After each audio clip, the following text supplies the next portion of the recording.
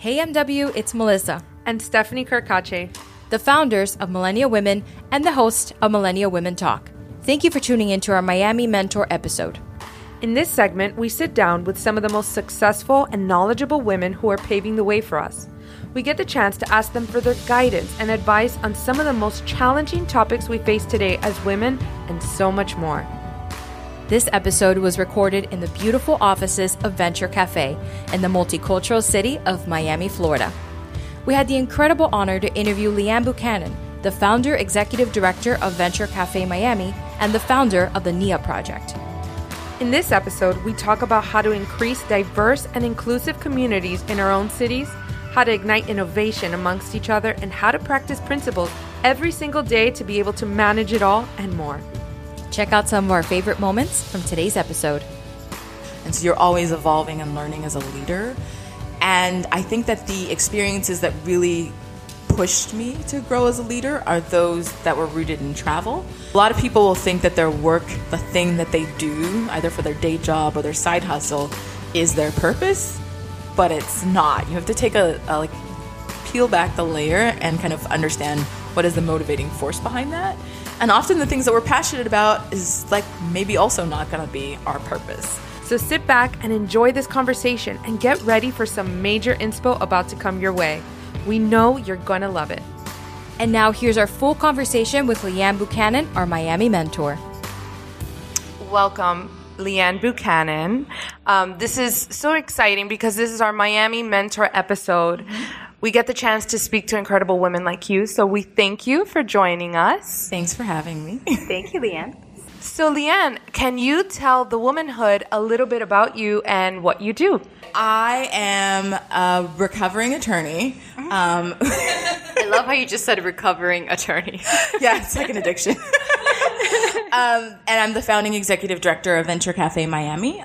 Venture Cafe is really focused on building an inclusive and diverse entrepreneurial and innovation ecosystem here in Miami.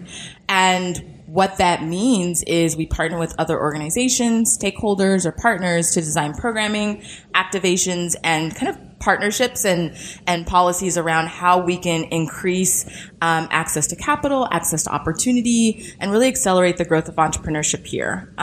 Why do we do that? We really have understood, and Venture Cafe is part of a global network, that in second and third tier markets that are on the rise, much like Miami, there's fragmentation and silos, even geographically.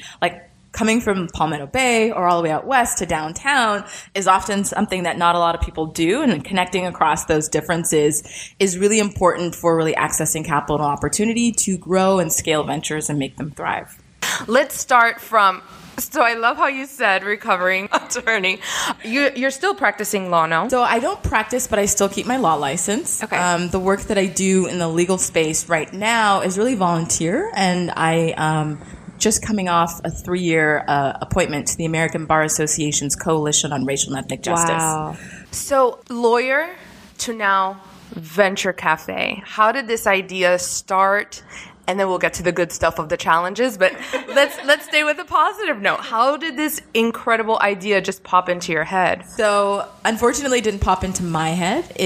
Venture Cafe is part of a global network. So the first Venture Cafe was started in Boston in 2009, and they've expanded to Rotterdam, St. Louis, and then Miami was their third expansion in concert with Cambridge Innovation Center, which is where we are right now. At the time, I really loved my job and I loved what I was doing and I really loved my clients, but I wanted to do something a little bit more impactful for the community.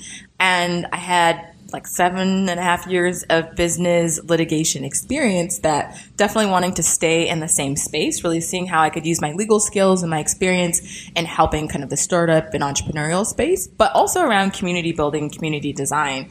So I had lunch with a friend and I was like, I'm going to move to the West Coast because that's where I'm originally from. And he was like, you cannot leave. There's this cool thing called Venture Cafe. I think you'd be great for the job. You should put your name in the hat. And I was like, sure. Okay, I will try it as a way to practice for an opportunity that I actually had on the West Coast.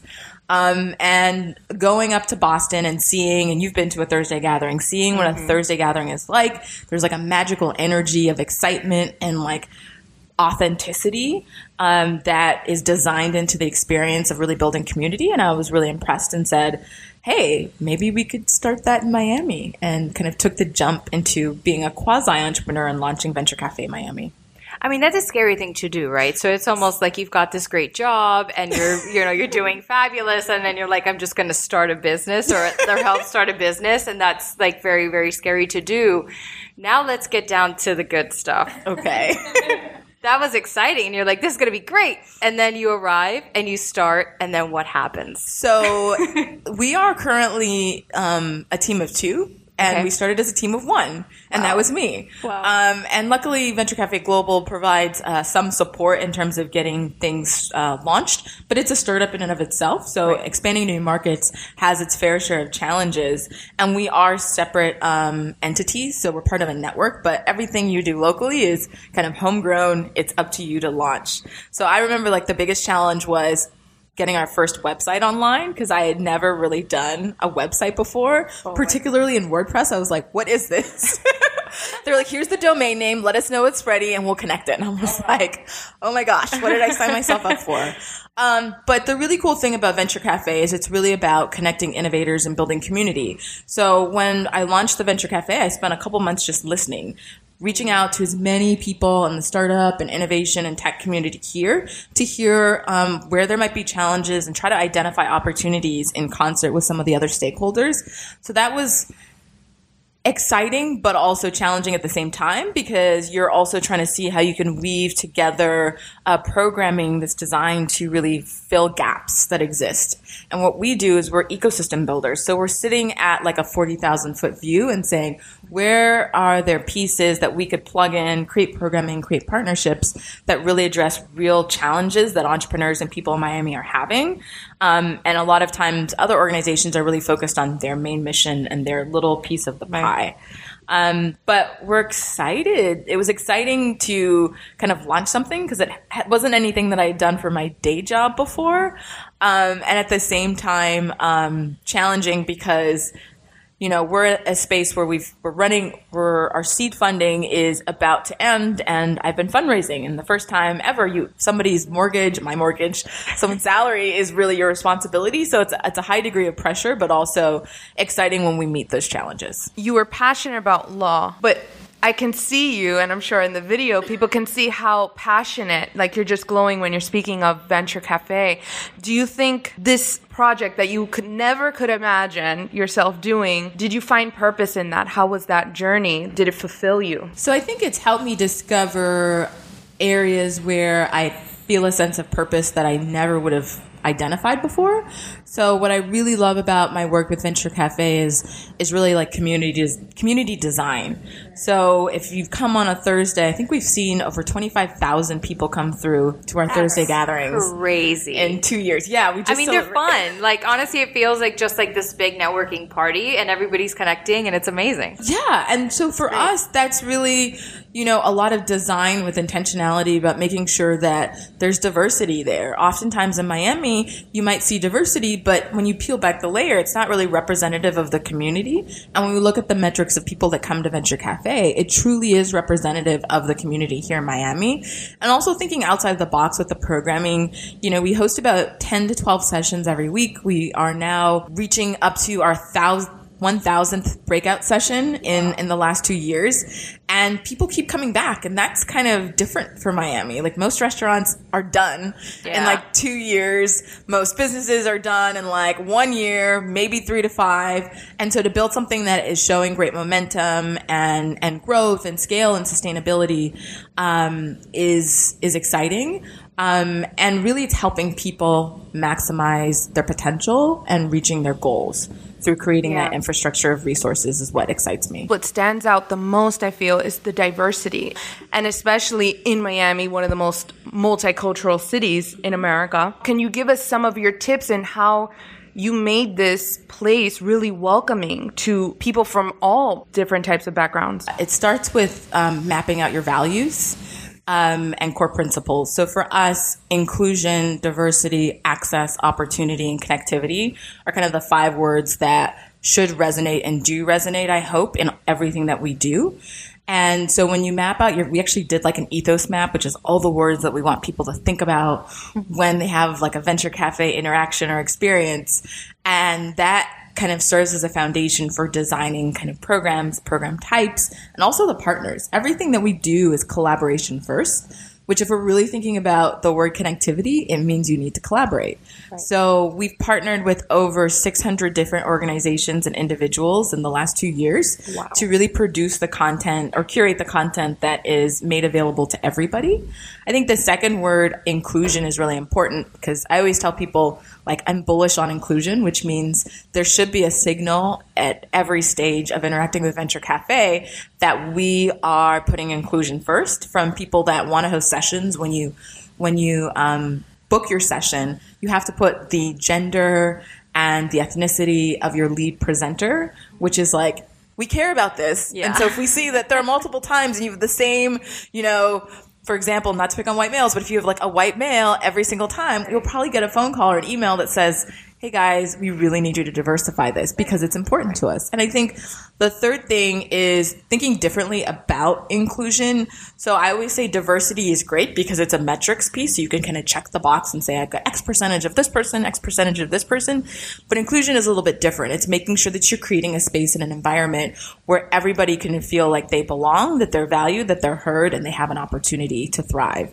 And so inclusion means to us more than just thinking about racial and ethnic diversity, but like some of the things that we've really been focusing on is how do we increase Venture Cafe as an access point or an on-ramp for entrepreneurship for people from low to moderate income communities, for people that suffer from visible and invisible disabilities, and people that maybe, for example, are returning citizens. We are hosting, I believe, the first ex-felon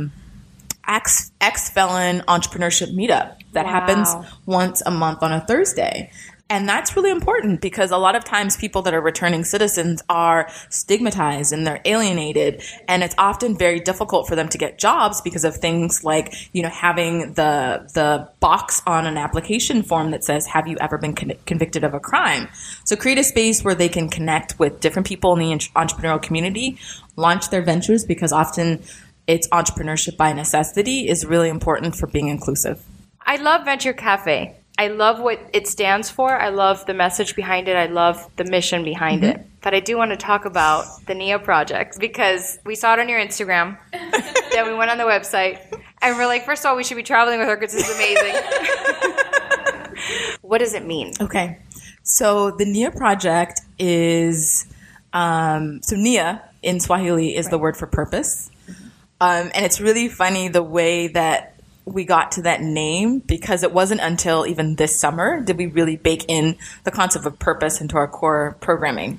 So it's really kind of ironic how it happened. But what we do is we believe that travel awakens leaders. So we provide transformative experiences abroad that provide leadership development for youth of color from underserved communities that are highly excelling. Every summer, I take like 10 to 12 high school students to another country for 10 to 12 days.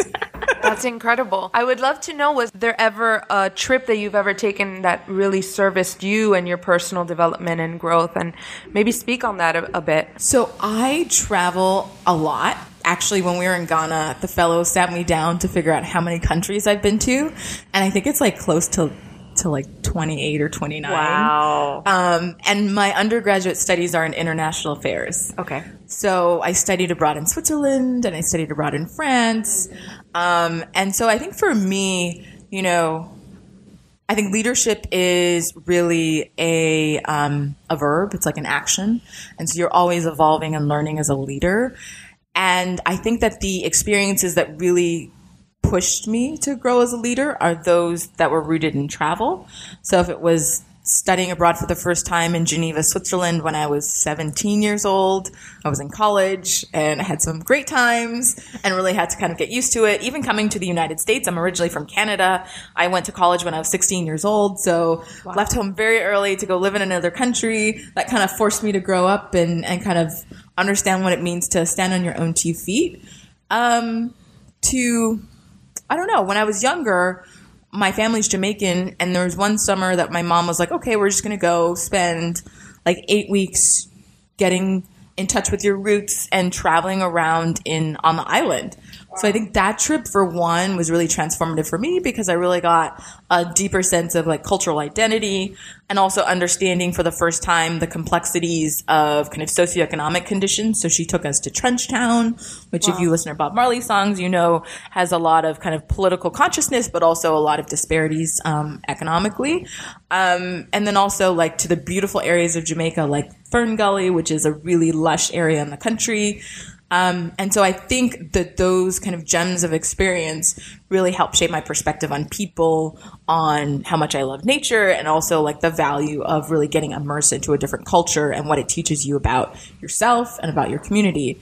And so taking those principles into the NIA project is what I've done. I think that's so incredible. I actually really believe in that so much, even on a personal level, like the amount of growth that I experienced just in my travel is something indescribable, really. How important is it to promote to people the importance of traveling, and more so the importance of really understanding and seeking, you know, other cultures outside of your own? Because I feel that sometimes people are so comfortable and then they forget there's a whole world out there. So how important is it to really promote traveling? So I'm probably going to butcher this quote, but it's probably something I've seen on Instagram. But I think your world really begins when you step outside your comfort zone. And our 4 pillars that kind of undergird the work that we do with NIA Project are, I think the acronym is LIP. So leadership, inclusion, impact, and purpose. And I think that those 4 words really describe the real benefit from a kind of fundamental human spiritual level to travel. I think you learn about yourself as a leader when you're forced to navigate circumstances that are outside your comfort zone and outside of your sense of normalcy. I think you learn about impact over service, because a lot of times you go to other countries and you like places that we go to have a lot of abject poverty and you want to like give money, but then the reality is like that little bit of money that you give is not really going to have the type of impact you want. And so we always focus on encouraging our fellows to think about how you can be an influencer of change, influencer of kind of changing movements and changing mindsets, because in the long run, that's going to be better than doing like a one-off service project once in a while. Right. I think the other thing is inclusion. We see so much polarization, particularly now in kind of the social dynamics in the United States and around the world. And travel really gives you a sense of proximity to people that are from different backgrounds. So Brian Stevenson, who's the founder of the Equal Justice Initiative, who just is kind of the brainchild behind that huge memorial in Alabama, gave a speech last week at the American Bar Association conference. And in his speech, he talked about the proximity to people who are broken and people that are disenfranchised and people that are robbed of their sense of dignity by a lack of fairness in the criminal justice system. And I think that sense of proximity can be translated to any different space. When you have a personal experience or connection with someone that is different from you, that looks different from you, has a different culture, speaks a different language, but then you have this connection where like, we're not that different. We're very much the same. Then the way in which you view others, and otherness is the first step to segregation, is going to be very different, because you're going to say, oh, there's not really a sense of otherness. We're actually very similar. It creates understanding. Then it starts creating empathy. And then it's this togetherness that we're all searching for, this equality, once we can see ourselves in another. And there's so many variables that promote that. We just have to be open to it. That NIA project is, wow. No, congratulations, really. I think it's incredible. Well, thank you. We've had, I launched the project in 2014, and it's a team effort. We have a great advisory committee that really helps out. But we've had 45 fellows in the last couple of years, and 100% of them have gotten into college, the ones that have gotten to that point, and 90% have won scholarships. So for them, it's really that inflection point that only shifts their mindset, but shifts the trajectory of their lives in terms of winning these college scholarships, which are game changers for kids from low income. Because I saw that actually on your website, 100% of them do go to college. So what are the first steps that you do within your program to help guide them in the right direction? So our program is actually it's getting to be highly competitive, which is good because it helps to narrow kind of the crop down to really those that are going to be a good fit to be fellows. And I always say our kids are at risk of not maximizing their potential because they represent a population that is often overlooked because their grades are good. They're leaders at their school. They're more than capable, but they might come from familial backgrounds or they might be the first person to think about going to college. So that process of navigating the college kind of application process can be difficult. So after the fellowship program, we actually started this about 2 years ago. Actually, I've done it every year, but we have formalized it 2 years ago with our graduating senior fellows. We'll meet over the course of the fall to go through college scholarship identification, interview session 1 and 2, personal statement writing, 2 sessions on that, and then we'll bring someone in to go over kind of FAFSA and financial aid. I've never paid for school, so I went to undergraduate on a full scholarship, and I went to law school on a full scholarship. Congratulations. I was totally a nerd. I'm still a nerd. But I think the reality is that I just translate what I did and try to, pass it on to students. And a lot of the people on our advisory committee had similar situations, so we try to pour into them the same kind of insights that we used. You've really transformed into many different, I think, roles, but at the same time, they all tie into something you're so passionate and you feel very purpose-filled. Is there anything that any advice you can give to millennial women, to our womanhood, in how do you really live a purpose-filled life? So that's a tough question. There's books on it, but it brings me back to the last session that we do with our fellows during the seminar course abroad is around purpose.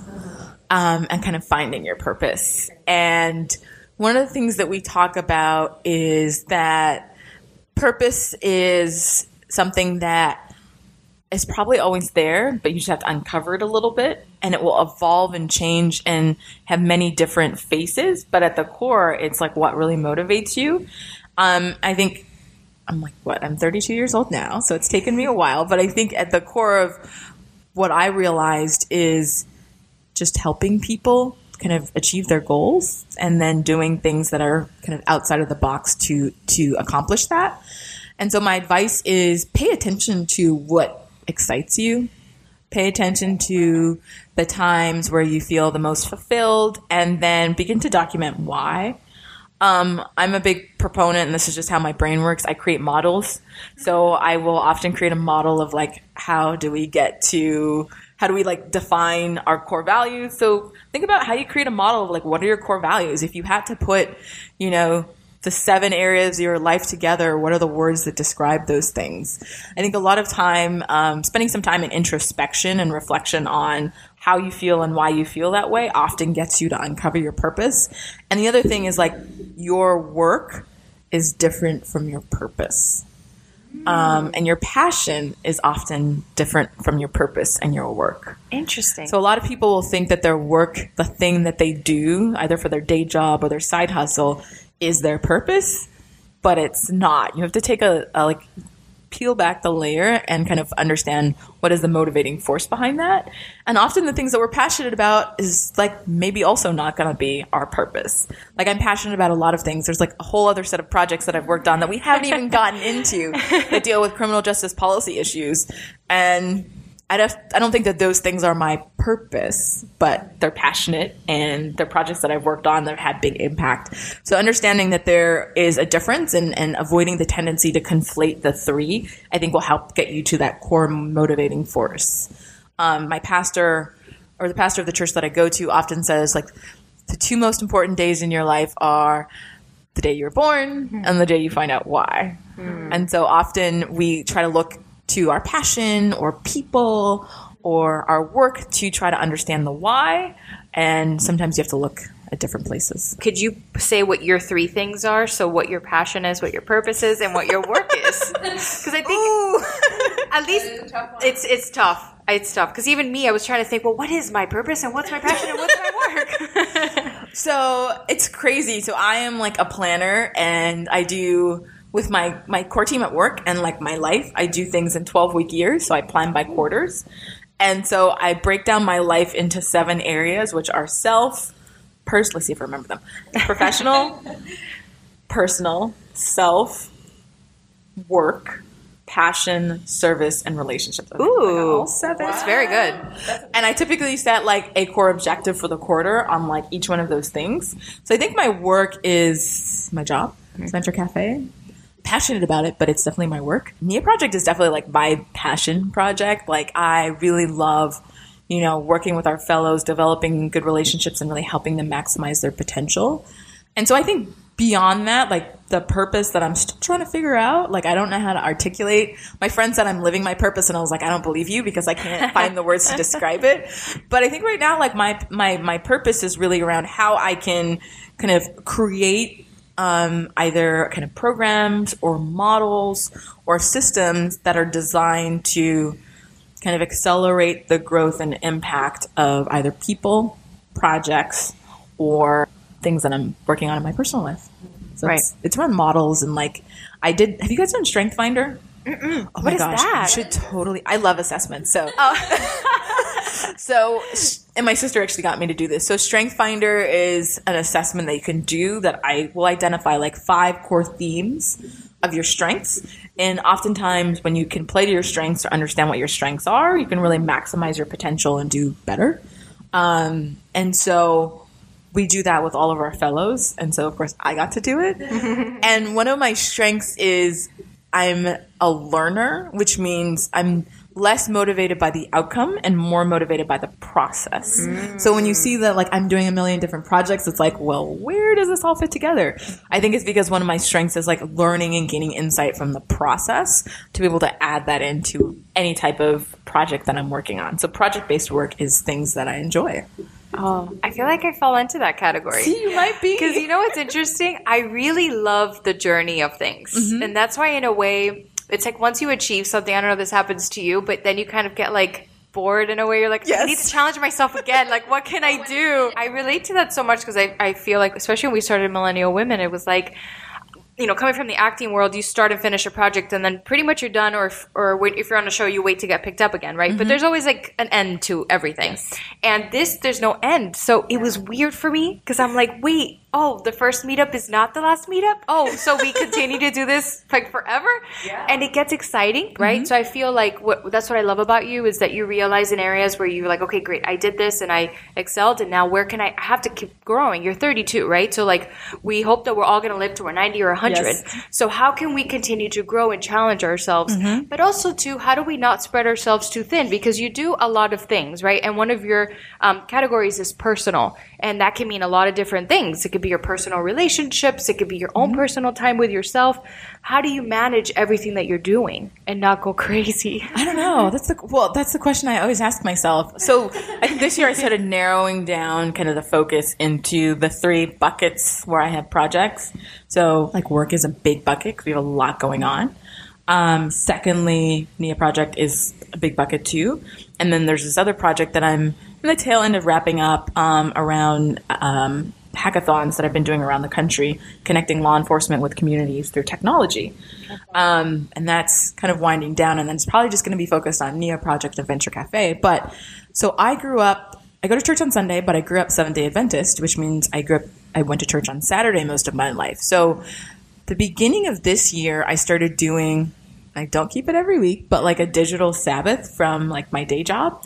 So by sundown on Friday to sundown on Saturday, I don't check email.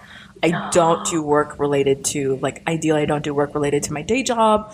And I don't check Slack. I don't check Asana. You don't check Slack? I don't check Slack. Oh God, Slack is like, I gotta check the Slack. No, I don't check the Slack. And so I work late on Fridays. So I work till like sundown, if not a little bit later. Ooh. But if it's not done by like Friday night, then I'm not, going to pick it up again till Saturday night. So you're really disciplined with yourself for sure. I try to be. There are like a few exceptions that come into play where I might have to check an email or it's like some type of emergency. But for the most part, like I don't do it. And I'd love ultimately to get to the point where like I'm not doing any work on Saturday, like side project work. Like I can literally spend time. Like I like to write a lot. And I'm like, there's a book project that I really like to spend some time in. So if I could clear that 24-hour period to really hone in once a week on that type of work, it would be ideal. And do you ever feel like you're like, this happens to me all the time, right? Where it's like where you take that moment for yourself and that time off and you're like, I'm going to do it. And then all of a sudden you're just like, well, wait, what if I don't put enough time? Is things not getting done or are things not growing? And how do you, the guilt, that's exactly what I mean. Yeah. How do you feel about that? Or do you feel that at all? I used to feel that way, and then I don't anymore. So like my mom is a life coach and therapist, so she has like all of these sayings that I think have probably conditioned me into not feeling that way. But for the most part, like one of the things that we try to instill in our fellows is really about like this concept of you have to give from the overflow. So if you are not full and if you are empty, then it's very hard to give and pour into others. I think Ilana Van Zandt talks about that a lot. So I think I'm a very logical person. Like if you look at my strength finder, like 4 out of 5 strengths are in, I think, analytical and critical thinking. So like it seems very logical. Like, hey, if you are empty and overworked and burnt out, then it's very, and the work that I do is really around like supporting people and being creative. Like Venture Cafe is able to survive because we are very creative in how we curate programming. It's very hard to be creative if you are dead tired. So creating that space, if you're a creative person, like it's very difficult. Like I used to study piano, and when I was too tired, like I would make so many different mistakes because like I couldn't focus.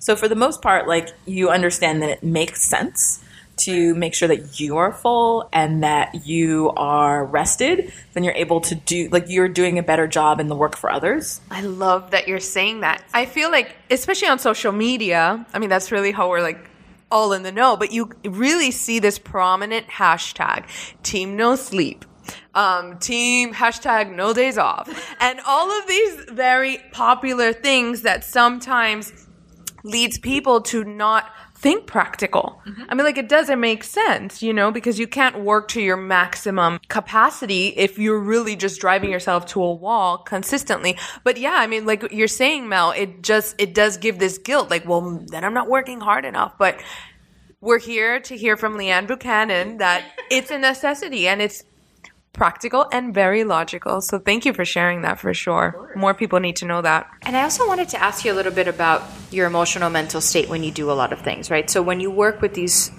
children, these high schoolers that come from all walks of life, how do you emotionally and mentally be able to not only give them what they need, but also you not take that home? So with our fellows, I have like a deep, like a good connection with them, and they always also tell me like, you need to be more vulnerable. But by the end of the trip, I'm very vulnerable and I know very well. I think that the most part is like kind of the process of, I probably compartmentalize a lot and I intellectualize a lot.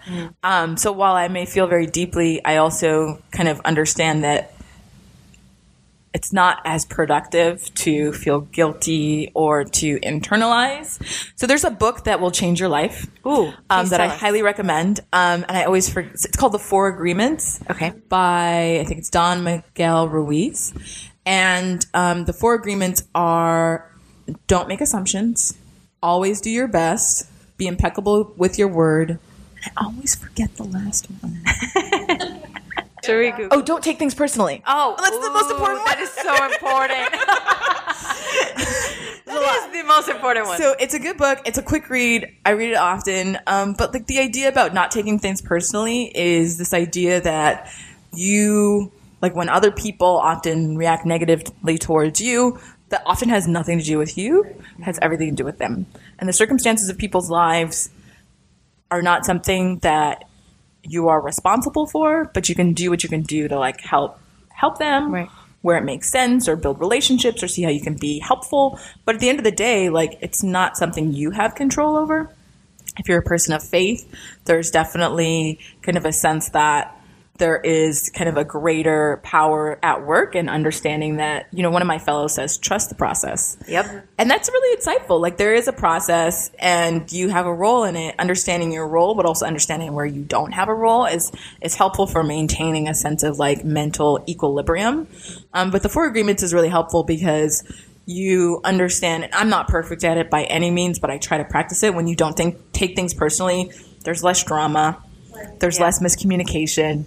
When you're always focusing on doing your best, it's doing the best for yourself and doing the best for the way you show up in the world. When you are impeccable with your word, that doesn't necessarily mean like not breaking promises and making promises. It's really about like, how do you not speak ill against yourself?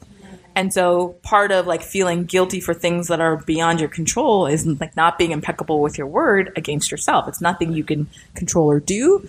And then making assumptions is important. Like making an assumption that you could do something about it or that you should be doing something about it is also important. So it's a book that I always commend. I would like to know, we've been hearing so many questions and topics surrounding fear, overcoming this fear. Is there anything that you would like to share with us on some of your fears and how you've been overcoming them? It's interesting. I wrote a blog post about fear a couple weeks ago, and fear is a great acronym for, false evidence appearing real. Right. Ooh, that's good. It's fear. Ooh, that is a good one. That is good. We need to write this down. I'll send you the post. Oh, please do. So that's exactly what it is. I think that I think fear is probably something that people spend too much energy and investment in. And I think fears help to cloud your vision on how you can really execute the best way, or how you can really kind of move through life in a way that is productive and helpful and impactful to the world. I think when so the crazy thing about me, it's not that I'm fearless. I don't know if you guys are old enough to remember like the No Fear branding campaign. I think it was like a clothing line at some point. Maybe it was just in Canada. But like I was also one of those kids that like wasn't really fearful of anything. Like I was really good at manifesting and making affirmations, even though I didn't realize it. Like I would tell my mom, "Hey mom, I'm going to win this thing off the radio." And I would. Like the idea of fear is, I think, something that we just psych ourselves out to justify when we feel inadequate or when we feel like we are not capable of doing something. And so we use it as an excuse or a justification for not kind of going after things. How do you deal with those thoughts? Because we know it doesn't just skip over people. It really does happen to everyone. What are some of your thoughts that go into your mind, and what do you do to push it away? So I'm a big planner. I know you can't plan away from everything, but it sure helps you feel like you have like your shit together. I don't know if I can swear on here. It's okay. And so the other thing is like sitting with those thoughts. Like sometimes people just like push it in the back of your mind, but I don't know if you meditate, but in meditation, if you have like a passing thought that's interrupting your meditative flow, you can sit with it and then acknowledge it and let it go. So fear, I think, is the same thing. You can sit with fear, acknowledge what the source of the fear is, and then deal with it in that way. And then for the most part, like planning helps, because sometimes fear for me is just kind of being overwhelmed by the scale of things that I want to try to do. And often the scale that I'm thinking at, probably like a lot larger than the scale than perhaps the next person might be thinking of doing things at. So for the most part, I just say, what is my incremental gain? So my other strength, one of the strengths is like I'm an achiever. So I like checklists. Like checklists are my favorite thing in the world. Like if I haven't accomplished 10 things today, then like I didn't do anything. So like that's helpful for me, understanding that the checklist mentality is, okay, I'm fearful of this thing. What is the underlying reason? Let me do incremental gains that will help boost your confidence. And that often helps to overcome kind of feelings of inadequacy or feelings of like I can't accomplish something. And then also like faith is really important. Like, so I'm Christian, and one of my favorite verses is like, God has not given you a spirit of fear, but of power, love, and a sound mind. And so those things are really helpful to kind of keep me going when I kind of have the fear creeping in. I think everyone wants to know, because I really do, what are some of the tools that you use to do all these checklists and all these planning? Is there any app or anything that you can share with us? There's digital pieces and models. So I'll start with the digital. So with my team, so team management, like we got rid of email for team communications. We use Slack. Slack is extraordinarily helpful. We also use Asana, which I admit, like this summer, my Asana, like discipline has been horrible, but when I am disciplined on Asana, it really helps because it's like a task management platform that you can assign people things and you can do projects with people. So like folks that I work with, we will use Asana, we'll create a project for something and list all the tasks, and I can know when I'm not there that something is being done, and it integrates with Slack really well. The other thing that we're just really kicking off using more so from a team perspective is like a CRM that integrates into our Gmail, because I'm in contact with a lot of people, and the one area I'd say where I have a shortfall is like follow-up. My follow-up game really needs to improve, and also like managing all of those contacts. So having like a CRM that is up to date can help you manage projects, manage opportunities. On the personal side, I do the 12-week year. So every quarter so with my team, we set 2 goals, and then we break down by each month in that quarter what are the focuses, and then what are the 4 steps each week that we're going to achieve that focus, which relates to the overall goal. So really breaking down into digestible components is really helpful.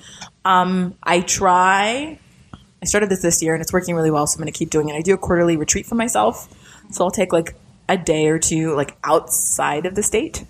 Okay. Where I do like my planning for that quarter and set my goals, and then take my planner and write down like the specific things that I'm going to do each week to accomplish that overall goal. So it really breaks it down. Like I set a fundraising goal, and like that was a very big fundraising goal, but by breaking it down, like this is what I'm doing for this month, this is what I'm doing for that month, and then breaking down each week what my thing was going to be, that helps out a lot.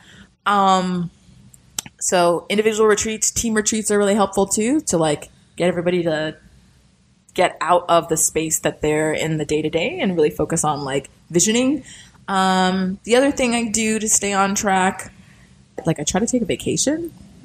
Vacations help. I realize I'm taking a vacation in November, and I realized I hadn't taken a personal vacation in a long time. Where are you going? I'm actually going to Bali. Ooh, that's gonna be nice. I don't First time? I do not have a plane ticket, but I have accommodations. So one thing is covered. Hopefully I'll get a plane ticket soon. That's awesome. So yeah, the vacation's the rest. But I think visioning is really important. Like oftentimes we feel like we're not accomplishing things because we're just going through the day-to-day. So I think the best step to like getting your shit together is really just, it doesn't have to be the most complicated goal, but if you can create a regular system and mechanism for setting goals and like making sure that they're achievable by building out the infrastructure in your day and your week and your month and your year to achieve them, like you're going to feel like you're more accomplished and you're more purposeful because you're actually doing stuff towards something that's your own. What has been your biggest challenge so far in your life, and how did you overcome it? Ooh, that's like always the toughest interview question. It's hard because I often see like negative points as opportunities for growth. So identifying what is the biggest challenge becomes difficult. I think one of my biggest challenges, and I've gotten better at this, is like not being defined by my resume or how many things I'm able to accomplish. So like I am slightly type A. And then also like getting to a place where I don't measure like my source of motivation is internal, not external. So like being a type A person that accomplishes a lot, that's like goes into law, you often can get caught in this trap. And I think at times I did, where you're measured by like your work persona or your resume persona. And so overcoming that to get to a place where it's really like an internal, intrinsic source of motivation and doing things more for, not really myself, but doing things for like a core purpose and for impact on the world versus like visibility or check marks is a challenge. And I think it continues to be one, and designing a life where I have to keep that in check is something I try to do. So you felt that pressure because of your resume that you had to like overdo it? It's just like I'm an overachiever. And like that is like, I think one of my board members that says that perfection is the enemy of good. Like oftentimes you are like being a perfectionist and being an overachiever is great because you can accomplish a lot and like you always get a lot of stuff done and it's always really great. But like that can also be like a double-edged sword where you also are focused on getting a lot done and it always being great, and then you forget about yourself, and then you really don't focus on like what are my core motivators. And that can be challenging because, perfectionism leads to fears, inadequacies, all sorts of other things that are not very healthy or productive. And so overcoming like perfectionism, huge. Now, what has been your biggest triumph? Ooh, biggest triumph. I know you have many. It's hard to pick just one. I don't know. I think right now I'm really Venture Cafe, I'm really proud of our growth in the work. But I think one of the things that I'm really proud of, and I can't wait to see where it goes and expands, is like the work that we've done with the NIA project. Like, I have seen some of our fellows just grow and blossom into amazing people, and how I hear them talk about their lives and leading with intention and being purposeful, and how like the experiences that we've had and designed have been life-changing. Like, that is probably the most fulfilling thing in the world, to see that you can create something that has such a instrumental change on somebody and for the better. So that I'm very proud of. That's amazing. Well, I think we can sit here and talk for hours. You are an incredible woman, and we thank you and are so grateful to you for taking the time to speak with us and the womanhood. Thank you, Leanne. Well, thank you for having me. This is so much fun. Thanks. Amazing. Oh, that was great. Thank you for tuning in to today's episode. If you want to learn more about Leanne Buchanan, please visit venturecafemiami.org and niaproject.org. Let's stay connected. Follow us at We Are Millennial Women on Instagram and Facebook to follow our journey as we hear the voices of the women of our generation and uncover the challenges we all face and how we choose to overcome them and lead our best lives. Want to be a part of the womanhood? Let's make it official. Sign up today to our email list on wearemillennialwomen.com and be the first to know about all things millennial women, as well as special promo codes, free giveaways, and discounts to use in our MW Shop and Millennial Women Talk events. We hope you enjoyed this episode and encourage you to continue on with the conversation. Always remember to keep being the strong, amazing woman that you are, and never forget to live inspired. Until next time, MW. Always love, Melissa and Stephanie Kirkache.